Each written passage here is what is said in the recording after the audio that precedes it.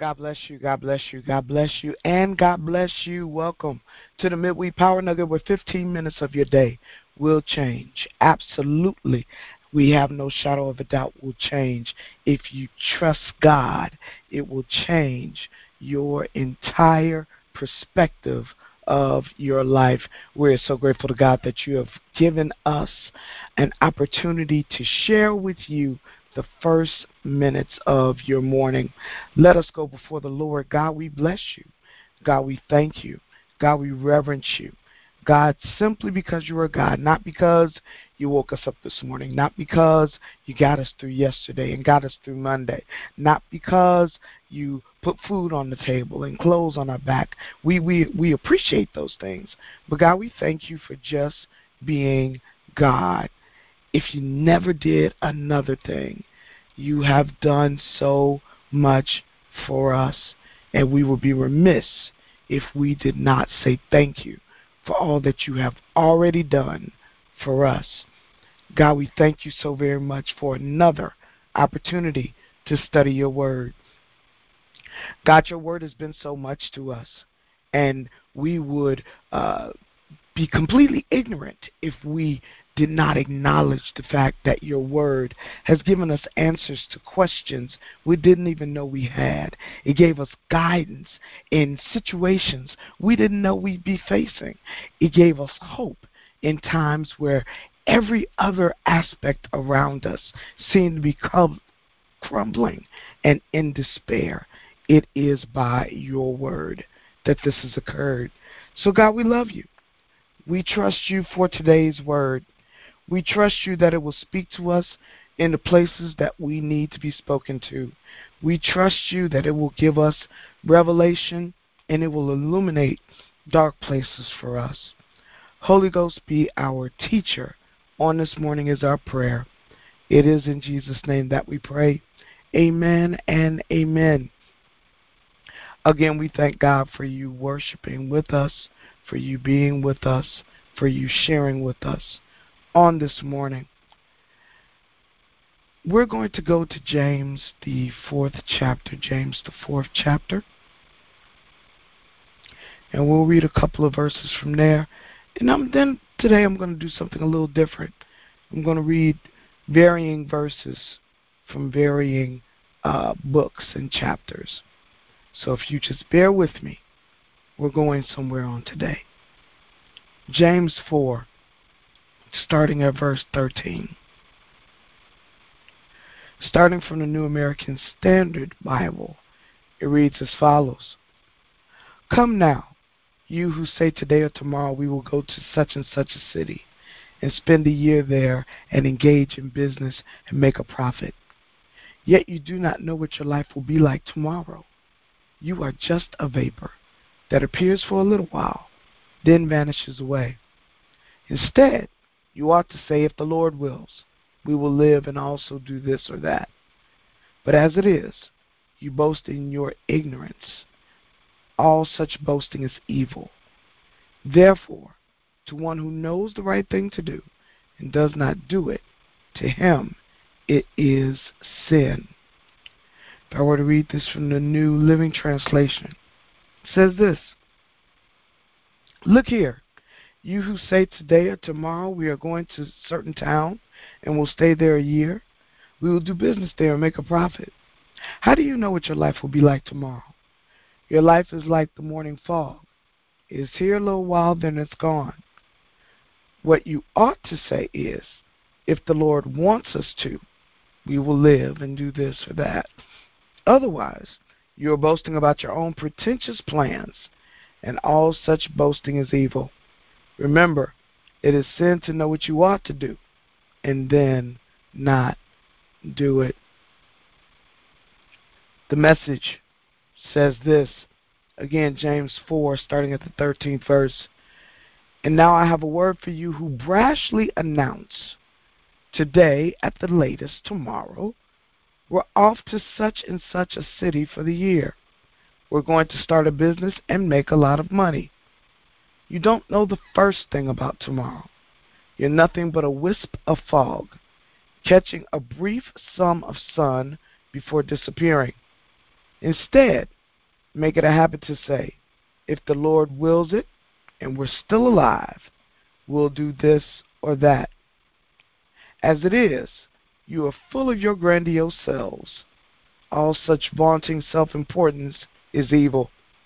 In fact, if you know the right thing to do and don't do it, that for you is evil. So, I want to go to a few more different scriptures, and all of these I'm going to read from the English Standard Version. The English Standard Version. And first I'm going to start with Proverbs 21 and 5. Proverbs 21 and 5. The plan of the diligent leads surely to abundance, but everyone who is hasty comes only to poverty. Proverbs 16 and 3. Commit your work to the Lord, and your plans will be established. Luke 14:28. For which of you desiring to build a tower does not first sit down and count the cost, whether he has enough to complete it? Proverbs 16 and 9.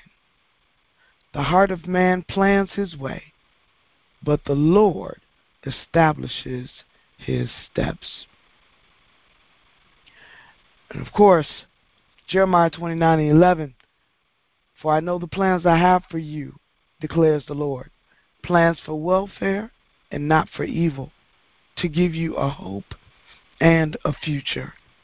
I have just a couple of more. Proverbs 24:27. Prepare your work outside, get everything ready for yourself in the field, and after that, build your house. Just a couple of more. I think you're getting the idea, though.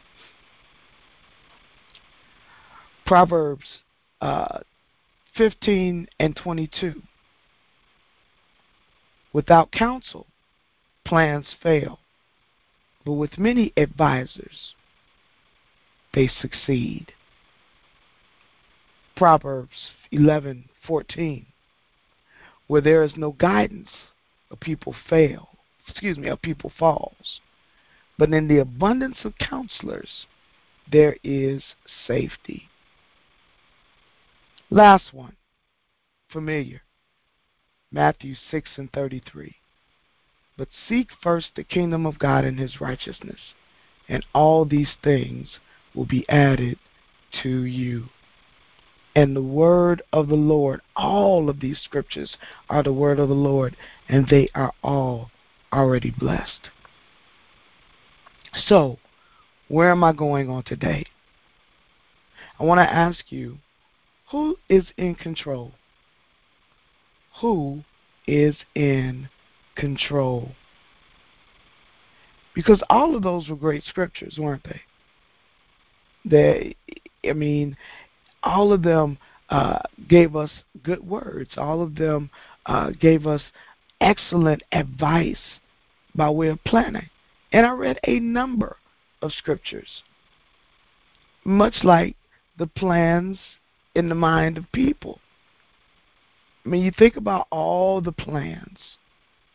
If we took all the people, all of you all that were sitting on this line today, and took all of the plans you ever had in your head,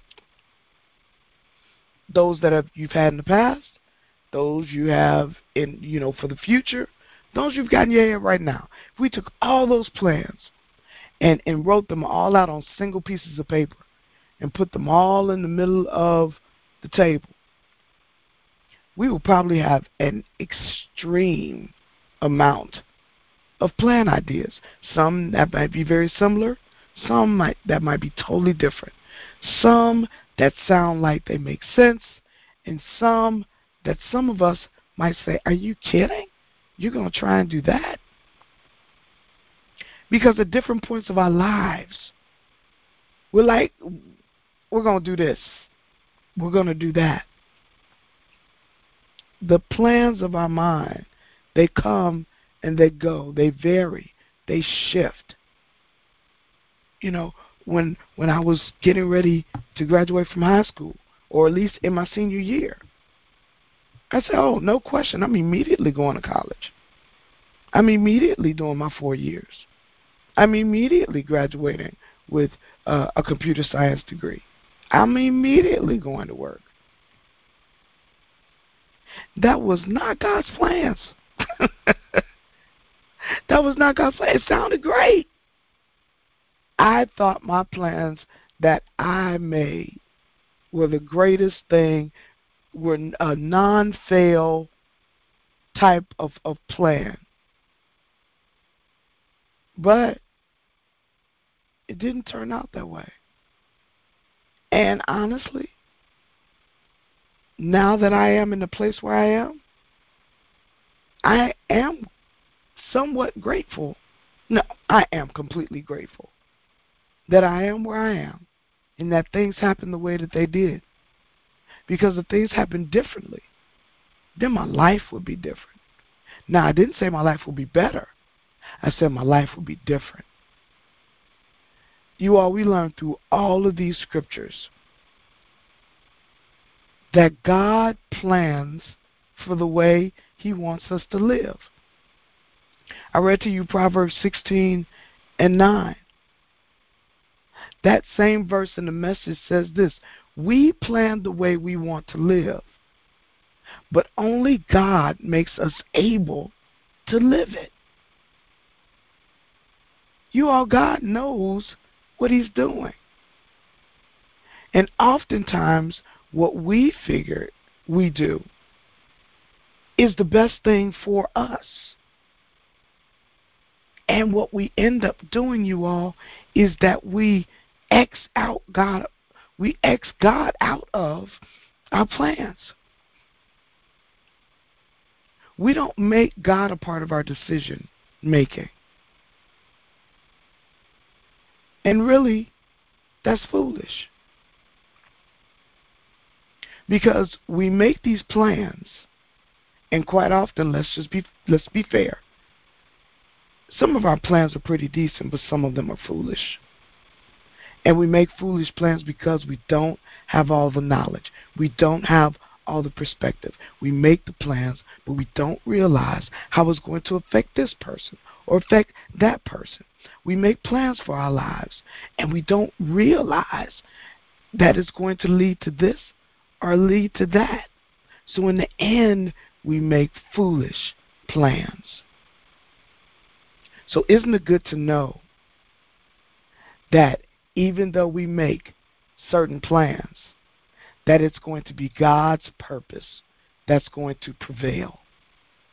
It's going to be God's purpose that stands.